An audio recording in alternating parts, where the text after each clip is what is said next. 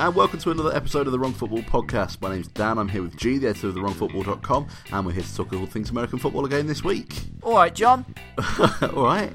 We are absolutely rattling through the season now, believe it or not. We're already 5 weeks into the regular season, so we'll be having a look back at the best of what Week 5 had to offer. We'll also be giving our picks out for the Week 6. First, as we're back to some semblance of normality this week, we'll have a look at some of the talking points throughout the NFL. So, how's things, G? Did you enjoy recording on your own last week? No, I hated it. I didn't realise how much a crutch it was to have a conversation, and I found myself saying more than humanly possible just because I don't tend to use a script like you do because... Yeah, I'm saying again, well done. I just threw that in there to cheer you up. But yeah, so I like to be a bit more freeform because otherwise I find myself forgetting things I want to say, and so I tend to bounce off you rather better than be a presenter. So it was a useful experience, and I think I could get better at it. But certainly, I'm very happy to be talking to you and recording with somebody and not sitting in my bedroom going, what am I doing?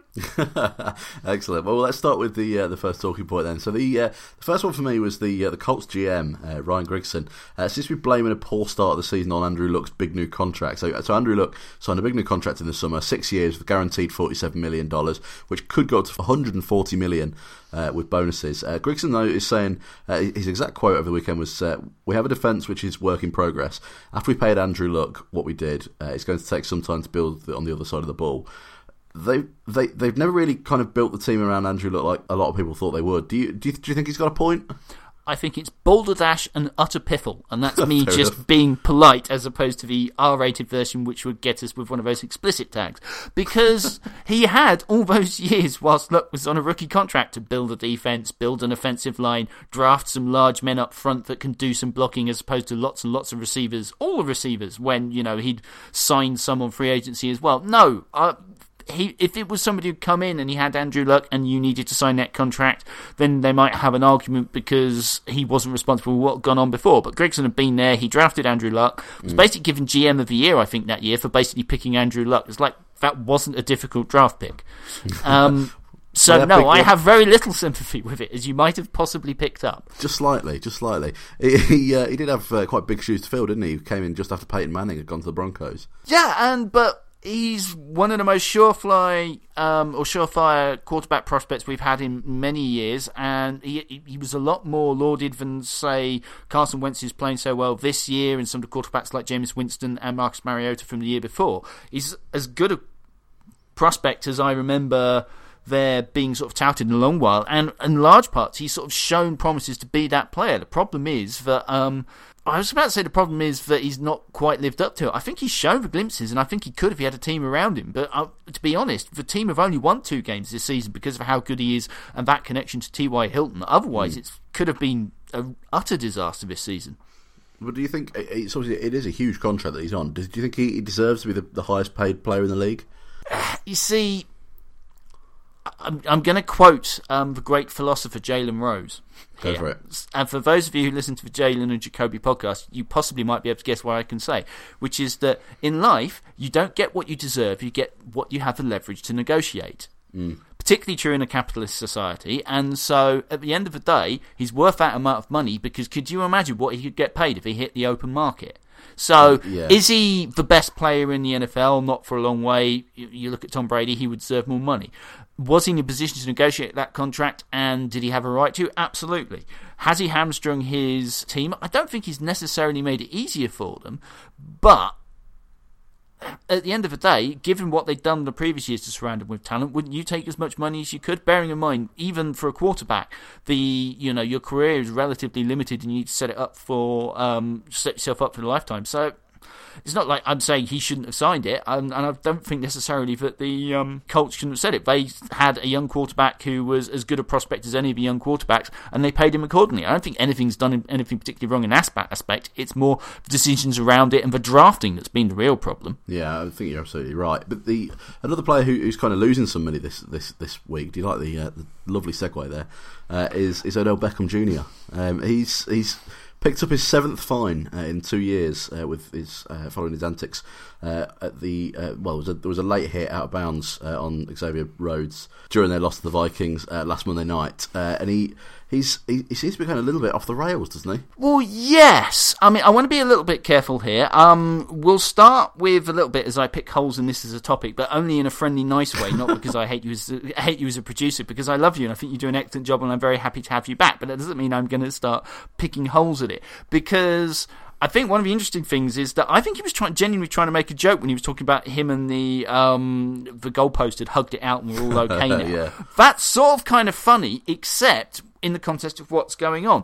And to be honest, it speaks to me more of a coach who doesn't necessarily have control of his locker room, bearing in mind that I'm fairly certain it's Eric Flowers, the tackle, who manhandled a reporter in the locker room after the game. Now, going into a losing locker room is always tricky, but you just get the feeling that there's more than just Odell Beckham going wrong there, and there's another, often you'll see that greater talent gets given greater leeway, but there's clearly issues there. But there's so much going on with him that it's almost becoming a circus. It's distracting from the true story of the Giants, which is that they're not really performing, the offense is going wrong. He's an easy thing to catch into, but at the end of the day, he's a young man in his early 20s that possibly needs to grow up a bit, but part of a successful franchise is having a locker room who can take those characters and fold them in and teach them how to be good pros. And as much as anything, one of the reasons he's playing like this is because Eli Manning isn't getting him the damn ball and they're not winning. Yeah, no, you're absolutely right. Well, he's already said, hasn't he, that he's not having fun this year. He's not having fun anymore. Yeah, and I'm wary because you'll hear a lot of NFL people sort of going, "I'll grow up," and etc., and personal responsibility, and I have some sympathy with that. I also have some sympathy with a young man who's possibly not making the best decisions because he's been given a lot of money and a lot of success very quickly, and how wouldn't that go to your head? There's a lot of pressure on him, isn't there?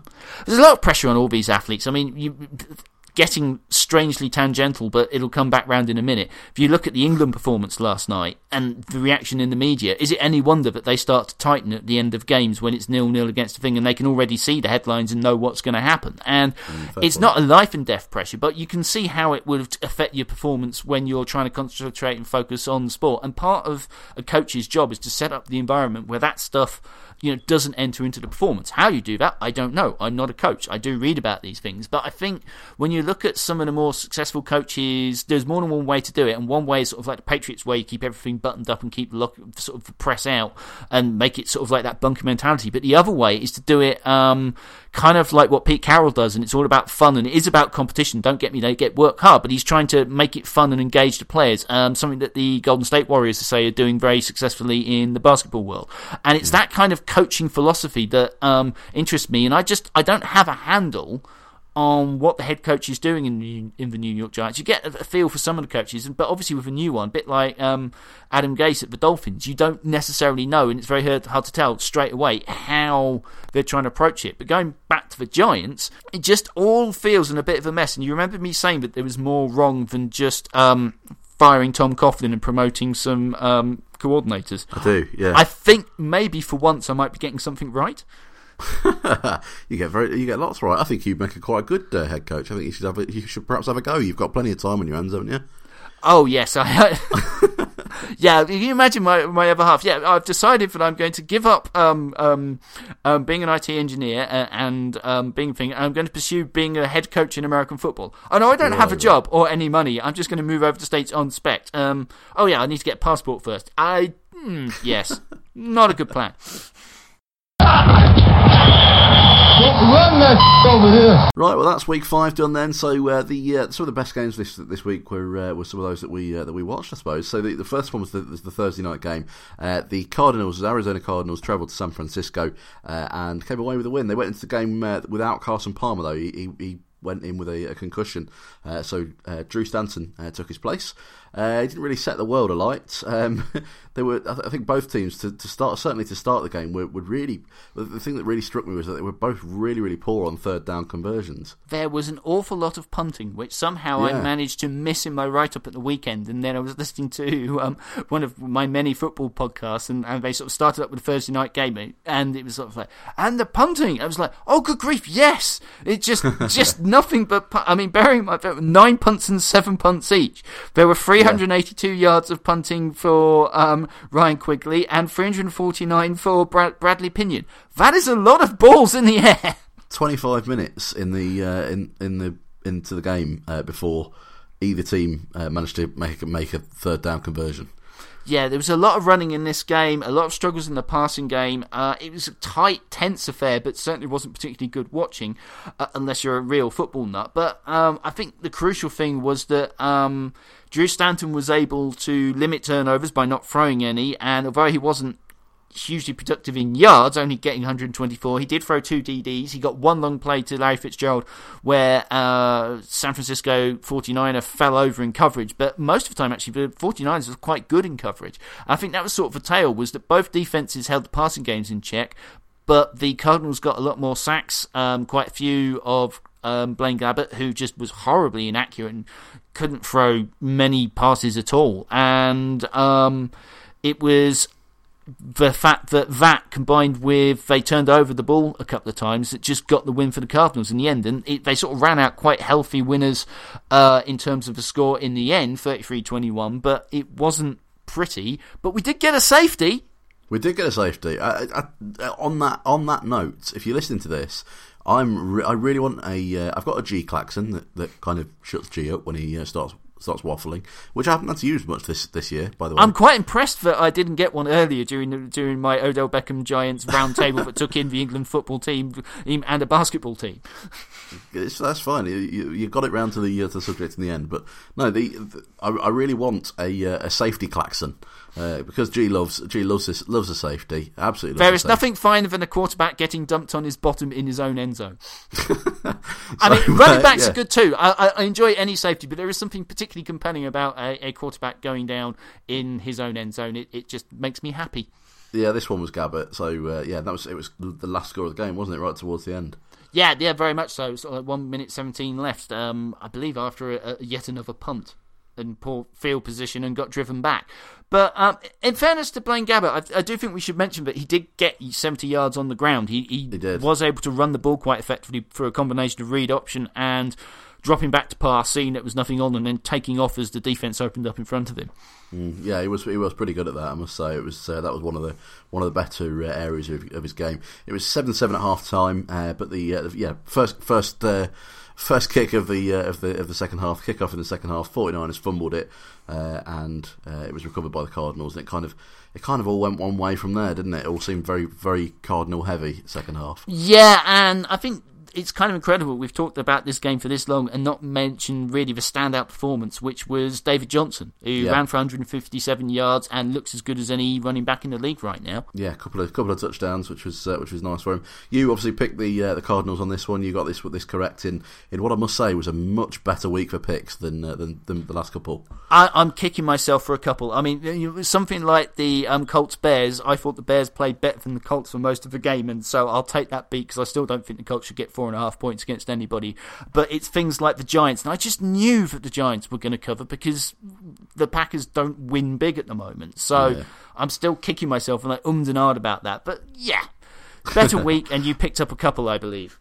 I did. We'll get onto that in a sec. Second game was the Titans and the Dolphins, and really what we witnessed was the death of the Dolphins season.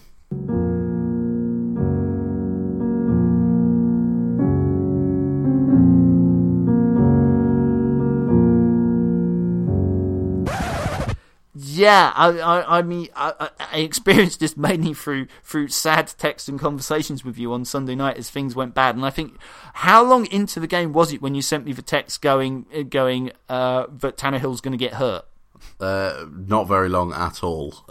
Fairly quick on that one. It was he looked like he was going to get hurt for the whole game.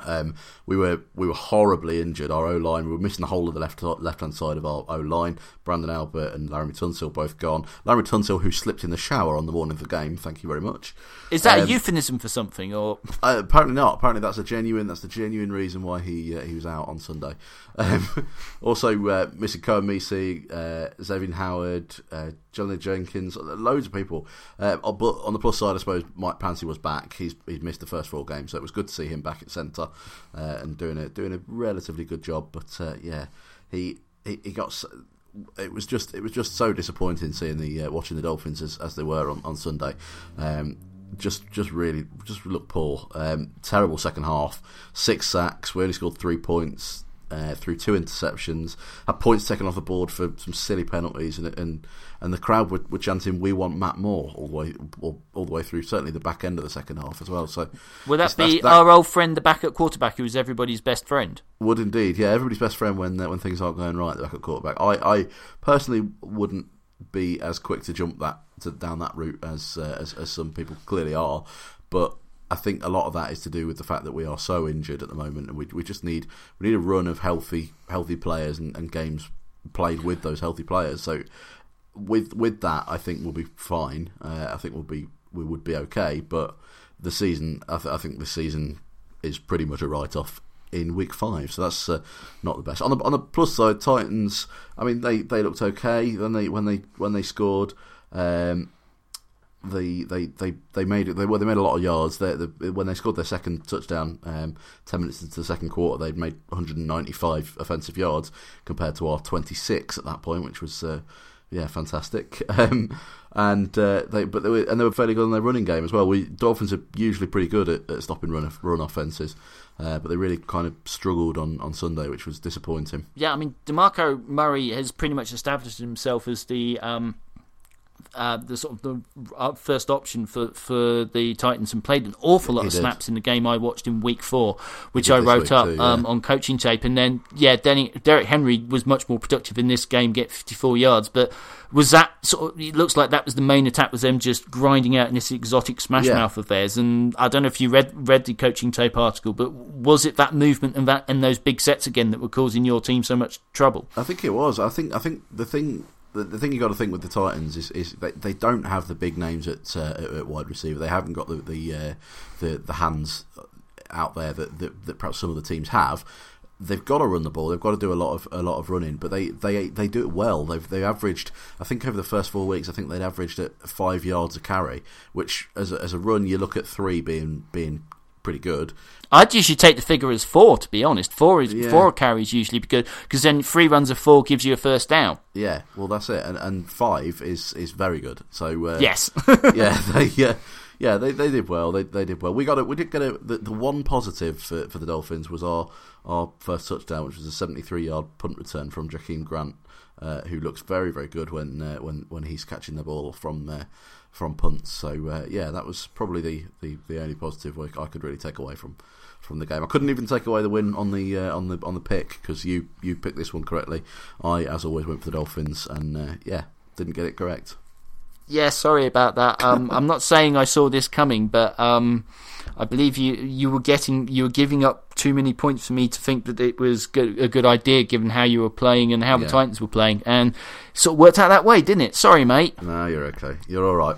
Am I allowed to ask one sort of general Dolphins question before we go on to the next game? Go on. Oh, I was just curious. Is there any pressure about your GM? Not that I've heard so far. Not yet, but I would imagine a couple more poor games. I think there might well be. I mean, I've lost a little bit in how much stability you've had there over the few last years, but the front office decisions has worried me about your team for a number of seasons now, and I'm just.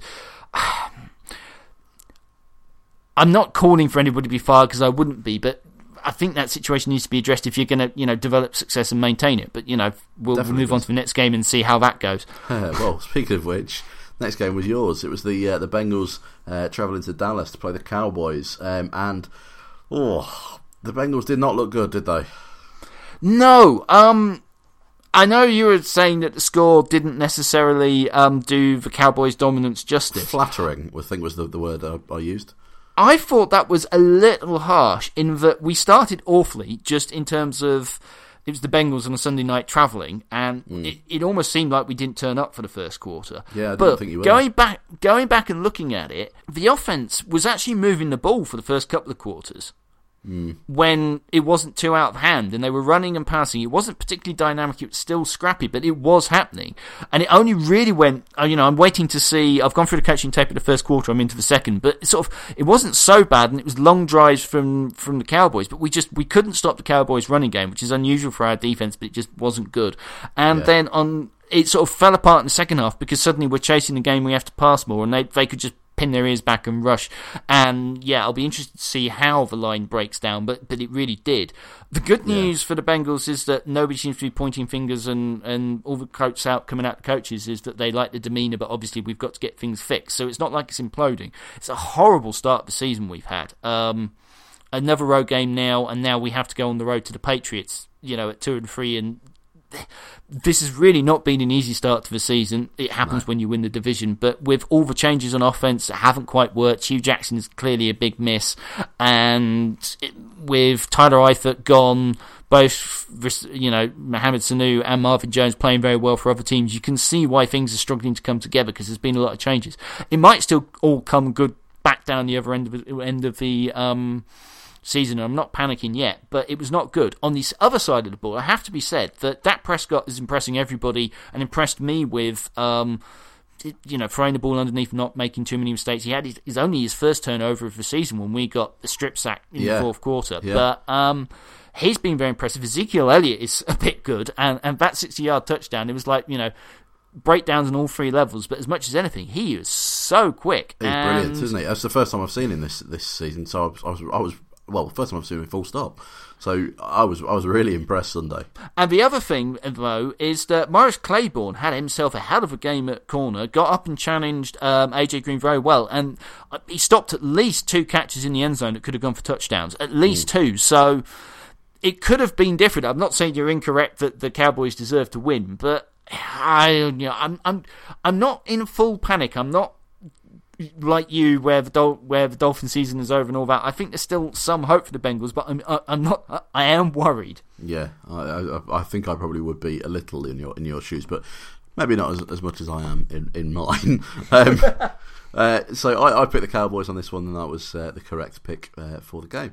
Final game we watched, or the final game you watched, was the Ravens-Redskins game, Washington-Baltimore.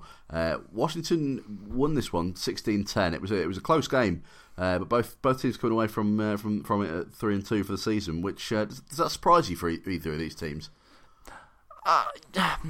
I think it doesn't surprise me for the Ravens because they're a well-run franchise for the most part. Certainly they have a history of drafting and controlling well. It's funny. I still feel weird saying it's a well-run franchise with the whole Ray Rice stuff. Yeah. But generally they have been. They draft well. Ozzie Newsome knows what he's doing. And last year they were very injured and they're coming back, but they're not convincing. They should have won this game, in fairness. Washington got quite lucky and basically got a punt return touchdown, and CJ Mosley intercepted the ball and was trying to run the ball in for a touchdown for the Ravens and fumbled it through the end zone, thus giving the ball back to Washington. Yeah. So they really should have won this game, but Washington did enough. It was just scrappy, and the Ravens fired their offensive coordinator because it wasn't quite clicking there, and they expect more out of Joe Flacco, and it was not the prettiest game in the world. No, but we do like a fake field goal attempt, don't we? I personally do. I really, really do. Not necessarily surprising given the special teams background of I'm going to panic, and it's either John or the other Harbaugh. Why can I never remember which Harbaugh's which? It is very difficult. I think it is John Harbaugh. I want to say, yeah, it is John Harbaugh. It's fine. His brother is the mental one. John is the special. One day you ought to look up all the stuff he's been doing with the Wolverines, and he's sort of between the trolling and the getting every celebrity he can get in. He's having a huge amount of fun recruiting in college. But yeah, John Harbaugh's special teams background really came to the fore. And you know what? With just a little more loft in that pass, that could have been a touchdown. It really could have. It was not a bad fake field goal attempt. I'd have loved for that to have been a touchdown. Absolutely would have loved it. I would have hated it because it would have ruined my pick, but I would have loved the play itself. That's just a fair point, but yeah, well, you wouldn't have made or lost anything because we both picked Washington in this one, so we were both correct. There's no animosity there, so you wouldn't have lost any points. Yeah, I hope you look at Steve Smith and Mike Wallace sort of limping around, and you just wonder how they're going to go long term. There's still quite a lot of age in that receiver core, and we'll see how they go going forward. But they're definitely, I would always expect even the Ravens, even in a down season, to be competitive, and that's what they are this year. They keep games close. They're 3-2 for a reason. There's a couple of losses. We'll see how they do when they start playing better opposition, because it's not been the hardest schedule so far, but obviously they had that terrible season last season, so they're not playing a first place schedule like the Bengals. But I play this. I watch my team play this lot two games every season, and a bit like the Steelers, there's a reason why the AFC North is a bloodbath, and everybody comes out a bit bruised and knackered, and maybe doesn't always do as well as you might think in the playoffs, because it's just such a hard division to get out of. Yeah. Well, let's have a look at the rest of the games then this week. So Sunday saw the return of Tom Brady, who led out his New England Patriots in Cleveland.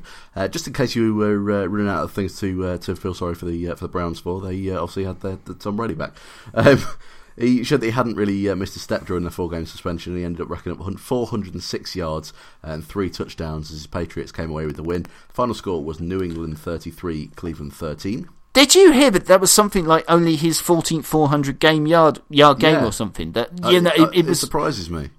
It surprised everybody. I think it's because he's so crisp and efficient that his team win, but he has a better team than, say, Drew Brees, who has to throw 400 yards every week just to keep his team competitive. But it was an interesting stat I heard. It was. One of the undefeated teams, Philadelphia Eagles, picked up their first loss of the year this weekend, as the Detroit Lions emerged victorious from Ford Field.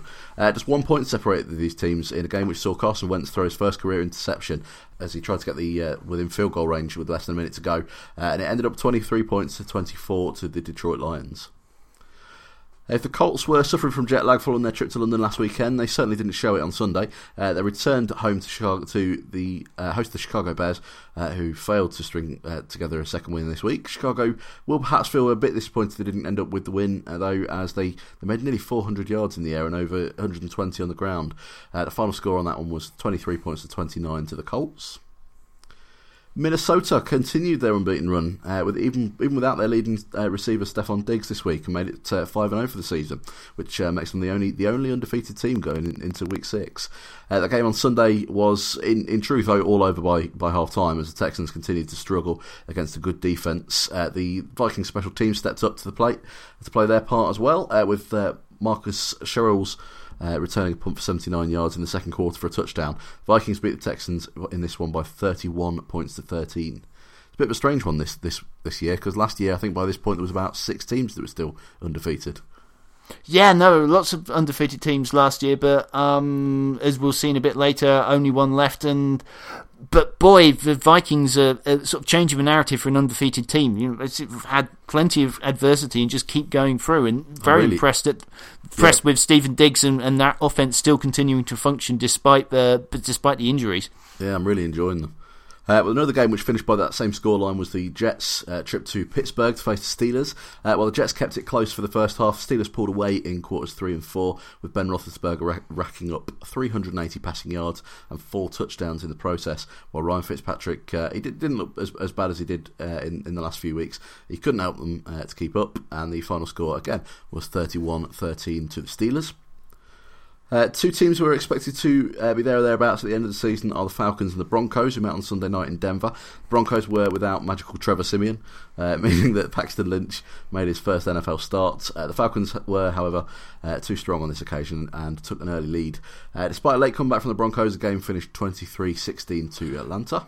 This was, I know you didn't get to watch this game, but I did. But yeah. I'm really impressed with the Falcons. And on offense, we sort of knew they were playing well, but watching them, they possibly laid out a bit of a template. The Denver Broncos defense has been good this season, but it's been a little bit soft against the run. And a combination of their running game and passes to their running backs, flexed out running receiver routes, so empty sets, really did a number on that Broncos defense. And I'm not going to say, it's a template to how to beat him, but I wouldn't mind betting they'll see a bit more of it going through the season. I'd imagine so, absolutely. The Bills are on some sort of a roll, which is something I'd never thought I'd say. They find themselves at 3-2 for the season so far, after Sunday's game with the LA Rams. The Rams managed more than double the yards in the air of the Bills, but 3 sacks from Lorenzo Alexander and a huge 150-yard of rushing from LaShawn McCoy meant that the Bills took this one, the win in this one by 30 points to 19. We've spoken before about how Philip Rivers' talents are a little bit wasted in San Diego, and this week was no different. His passer rating of 122.1 and 359 total yards still wasn't enough to clinch a win for the Chargers in what turned out to be a close game against the Oakland Raiders. The Chargers did lead for much of the game, but came unstuck in the fourth quarter. The final score was San Diego 31, Oakland 34. Fresh off their bye week, Green Bay Packers picked up another win on Sunday night, this time over the New York Jets. We've already talked about how Odell Beckham's doing this season, and despite Eli Manning's being his favourite target for the game, he managed only 5 receptions and 56 yards, although one of those receptions was a touchdown. The final score at Lambeau Field was 23-16 to Green Bay. And on Monday night, for the first time in 3 weeks, the Tampa Bay Buccaneers weren't hit by a weather delay during their game. And the Carolina Panthers continued to struggle to get things going, though. They weren't helped by concussion to Cam Newton, which kept him out of the game. But 181 yards from Greg Olsen in the air kept this one close. And he was on the end of half of Derek Anderson's completed passes as well. The final score was 17 points to 14. The ball is loose. It's a fumble. Right, it's time to have a look at the blog and see what G's been writing about this week. So, on last week's podcast, you said you were going to be taking a closer look at the Tennessee Titans for your blog piece this week, which I know you have done. You spoke a little bit about it earlier, but what did you think of what you saw? Well, I really kind of like what they were doing schematically. I mean, you talk about exotic smash mouth, and you think it might be kind of not that interesting and possibly not that successful, given that the passing game is where it's at these days. But I kind of like the misdirection of their use of tight ends and multiple tight ends, moving from fullback to tight end and rearranging. I liked it in the running game, and it's beginning to work. And I don't see it being a schematic thing that's causing problems in the passing game. I just think it's a combination of they don't quite have that dynamic receiver to take the top off the defense and sort of stretch the field a bit, and so they're struggling as much as anything because their best pass catcher is possibly Delaney Walker, their tight end. Yeah. And so they make good use of Delaney Walker and move him all around, but they could really do with some effective receivers on the offense. And Mariota is the other slight thing. He was a bit. I'd love to know how he was doing in the Dolphins game in terms of accuracy of passing, because he either overthrew the long ball, but also he kept throwing balls high on relatively straightforward passes in the intermediate to short level. And so you hear sometimes people talk about quarterbacks being one of the worst coached positions in the league just because people are afraid to really, they're the face of the franchise and they don't want to destroy their confidence. And they say, there's some talk that some of the best, one of the reasons that certain quarterbacks succeed is because they're very amenable to coaching and so it's easy, or that you have a coach in place who's not afraid to challenge them. And you just wonder what's going on with all the swirling stuff going on with the Titans, and are they going to move, and what's going on with the coaching, whether he's being put in the best position come Sunday.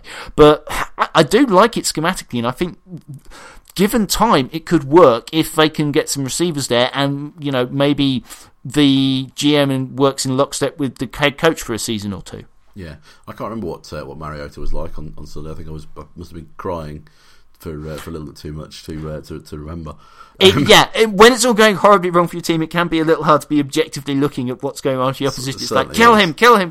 I wonder how he's doing, how his accuracy is. As I said, I found that this week when I was trying to write up the notes for the game. You were a little bit worried this morning, but you were telling me about being a little bit self-indulgent, but you want to have a look at the Bengals, don't you, this week? Yeah, I want to take a look at the offensive line. I mean, I'm drifted a little bit to this general offense just because part of the offensive line play is obviously what we're doing with tight ends and blocking. But yeah, I'm looking at what happened and essentially why it's not been working as well as it has, because there's only one change and everybody's talking very well about our new right tackle, Abue. So I just want to take a look at that and see how that goes. And, I don't do it very often, but in fact, I don't think I looked at the Bengals on coaching tape last season. So, so I figured I'd look at my team selfishly and just see what went wrong, because it saves me ranting about it in my midweek blog this week. That's fine. Well, for all that and much more, make sure you stay tuned to the blog for more from G. It can be found at thewrongfootball.com. Are you ready for some football? Right, well, last week's picks obviously ended up with me picking up a couple of points on G. I got a 9 to G's 7, which means we are 35-31 to G after week 5, which, just 4 in it now, which is a little bit more encouraging for me. So let's have a look at week 6 and the games this week. They start Thursday night with the Broncos travelling to San Diego, who were given 3.5 points in this one. I think the Broncos will have Trevor Siemian back, and I think that as much as I was talking about the possibility of there not being a blueprint for how you might attack the Broncos defense, I don't think the Chargers have the players around Philip Rivers to do it, and they keep losing players to injury, and so I think even though it's on their own, the Broncos win that one and cover. Yeah, I tend to agree. I think with Trevor Siemian back, I think they are going to they're going to get this one. So I'm going Broncos as well. Second game, the 49ers against the Buffalo Bills. Bills are on some sort of a roll, aren't they? Yeah, I'm leaning Bills, but am I really prepared to pick them at 7.5? It's a lot of points. Well, this is the problem, is that I don't know, because every time I say, that's a lot of points, they go and cover it, and then every time I pick someone to cover that many points, they don't. So, you know, basically I seem to be damned if I do and damned if I don't. But, I'm thinking the Bills do seem to be on a roll. Who knew that firing their offensive coordinator was actually the problem, and Greg Roman was holding them back? But it seems to be working for them, and I don't know if the starting of Kaepernick, which looks to be happening, is going to make a difference, but I suspect there are too many other problems. On the road, I'm leaning Bills, but I'm not happy about it. We'll see. I feel exactly the same, I think. I didn't know that Kaepernick was going to be probably starting on Sunday, but it's a lot of points, but I think I am still going Bills. I'm sure that is. I'm sure that I've seen a quote about Chip Kelly saying it was a football decision, and it wasn't Gabbett's fault, but it was time for a change. Well, the Jaguars are back this weekend after they were at Wembley. Obviously, a couple of weeks ago they had their bye this weekend. They're playing the Chicago Bears, and they get 2.5 points. I think I'm going to go Jaguars on this one. I think I am, and they're probably going to bite me because who knows what's going on with them this season, but maybe after winning London and a bye, they'll come back and have their stuff together on offense a bit more. You can only hope. That said, the Bears with Hoyer have been playing better on offense, but they did well last week on offense, so it just wasn't enough to win the game, but we'll see. This is not great teams as by their records. No, that's it. Well, your game this weekend, the Bengals and the Patriots. Patriots get 9.5 points taken off them. This is really. I don't know which way I'm going to go on this. I'm sitting there grumping blind. If you look at our schedule, away opener to the Jets, away to the Steelers, home to the Broncos, home to the Dolphins, away to the Cowboys, away to the Patriots. It's not hard to see why we're 2-3, and could very well be 2-4 at the weekend. 9.5 points might be too many, except would you bet against Tom Brady on a FU? I'm going to show you how much nonsense this is, and we're going to win the Super Bowl just to spite Goodell. Yeah, I kind of think that's what's going to happen. I think they're going to. This is Brady's first home game back. I think he's going to. I think they're going to get a fair old few points. I don't want to think about it. We could be wrong. Maybe. The Browns will be looking to pick up their first win of the season against the Tennessee Titans, who are 2-3. They get 6.5 point head start on this. What do you reckon? Is it a little strange that the Titans have a bit of momentum and could, be getting themselves back into competition in their division? It's very strange. The Texans are only a game ahead and obviously not looking great at the moment. Yeah. You'd say 6.5 points is a lot to give the Titans, but things just keep going wrong for the Browns. So I think I might be leaning Titans. I think I am as well. I think I can just see the Browns browsing it up again. Yeah. Will we get our sixth player to take snaps at quarterback this week, do we think? We probably will. To be fair. I don't know. They might just go back to Terrell Pryor, but we'll see. Yeah, I feel ever so sorry for Browns fans. It's going to be a long season. I feel like I've been saying that since the preseason. They're just sharing it around. They're just giving everybody a go. There's 53 men on the team. They want to get them all out at least one snap at quarterback. I'm waiting for Terrell Pryor to do the full Bugs Bunny, take the snap, throw the ball up in the air, and then run down the field and catch it. Well, he can do everything, can't he? He'll be kicking next week as well. The Rams play the Detroit Lions, and 3.5 point head start. I think I'm going Lions. I think I'm still going Lions. Honestly, I have no idea what to do with this game. The Rams, the defense is not great. The Lions managed to show something, but there's still big questions about their defense. But their offense is playing well. Yeah. Maybe leaning Lions as their home team, but I have very little faith in either. Well, looking at the percentages of who's gone for what this week in the Dolphins game, it seems that I am the only person on the planet who's picking the Dolphins over the Steelers. They get 7.5 points head start there at home as well. What do you think? You're almost making me want to pick the Dolphins just in solidarity, mate. But as much as I hate the Steelers, I can't do it. They're just so good on offense. Defense is looking to bend and not break, and I think they're as good a team as there is in the league. And curse them for being in our division, but very, very good team. And yeah, I can only see this going one way. Sorry, mate. Yeah, you're all right. I'm obviously going for the Dolphins on that one. What do you think for the Panthers? Panthers have been a little bit off the boil last few games. I would never have thought they would be at week 5 at 1-4. There's a lot of talk about how it's not uncommon for the team who lost the Super Bowl to have trouble next season. Yeah. The defense just doesn't look right. That's as worrying as anything. I mean, you can sort of understand what's going on with Cam Newton getting hit, but they moved the ball last week. Derek Anderson wasn't bad as a backup quarterback, but that defense is struggling, and that's surprising, but possibly against not when the you Saints, though. Well, this is the thing. I think there could be a lot of points scored in this game because the Saints' defense ain't good. And if Drew Brees, if you're a struggling defense, the last thing you want to see is Drew Brees and that offense, which seems to always get 400 yards. Yeah, this is 1-3 team playing a 1-4 team. I'm not exactly inspired by either of them. I think I'm going Saints. Home team getting points? Yeah, I think I might be joining you, and I'm not going to feel happy about it at all. Ravens Giants on Sunday afternoon, the afternoon game. 2.5 points taken off the Giants. I think I have more faith in the Ravens winning an ugly close game than what's going on with the Giants at the moment. Absolutely, completely agree. Couldn't agree more. Eagles Redskins. That's the 1.5 points given to Washington, and they are at home as well. I think we'll see how the Eagles bounce back from that loss to the Lions. I think they will bounce back. I think they'll be okay. Yeah, this is what I'm thinking. Washington have been up and down, but they're not terribly convincing. I think Cousins has settled into more of the player he was at the end of last season, although obviously not. He was playing outstanding then, but they're looking more like the team that they were. But I just worry about them going up against that Eagles defense, and I think that there will be some very angry coaches and a very focused team coming into this week. Chiefs Raiders. What do we think for that? Bear in mind, Chiefs are coming back off their bye week this week.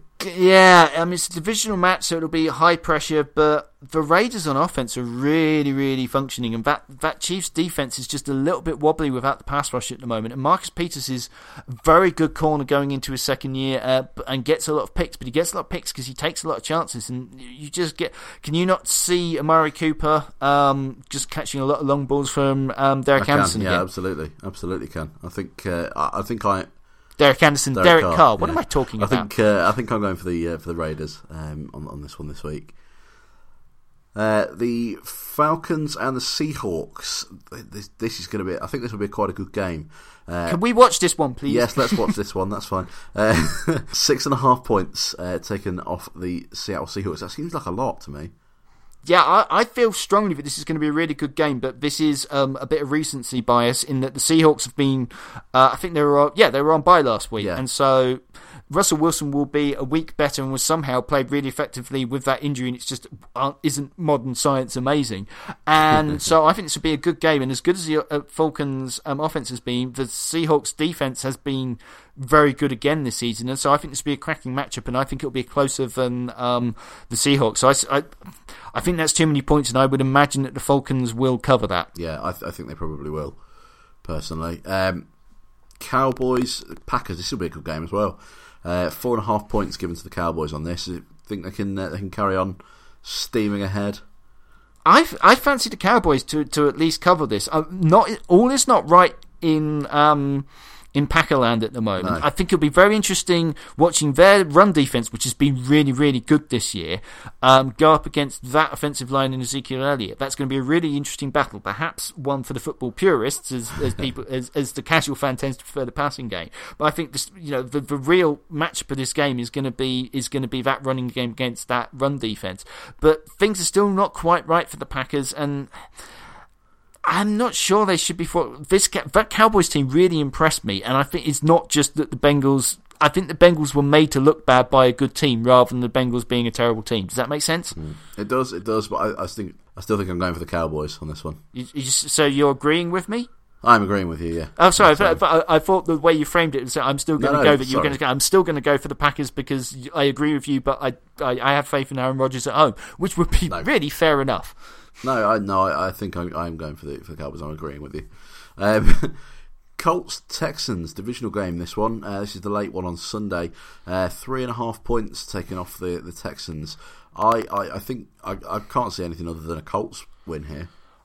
I don't know. It's an excrement sandwich. If you wanted a defense to turn your season around as Brock Osweiler, I couldn't think of more generous ones to go up against than the Colts at the moment. Yeah.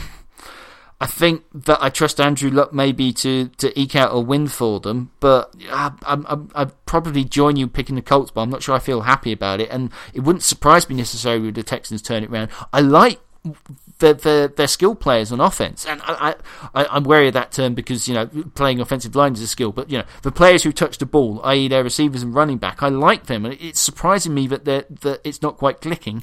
Except Brock Osweiler is being developed under Gary Kubiak's system. He's used to playing in that, so we'll just have to see how it goes. Jets Cardinals. I think this will be quite a good one, but the Jets aren't looking great at the minute. They've got. I mean, they get 7.5 point head start. They are the road team, but they're not looking great to this point.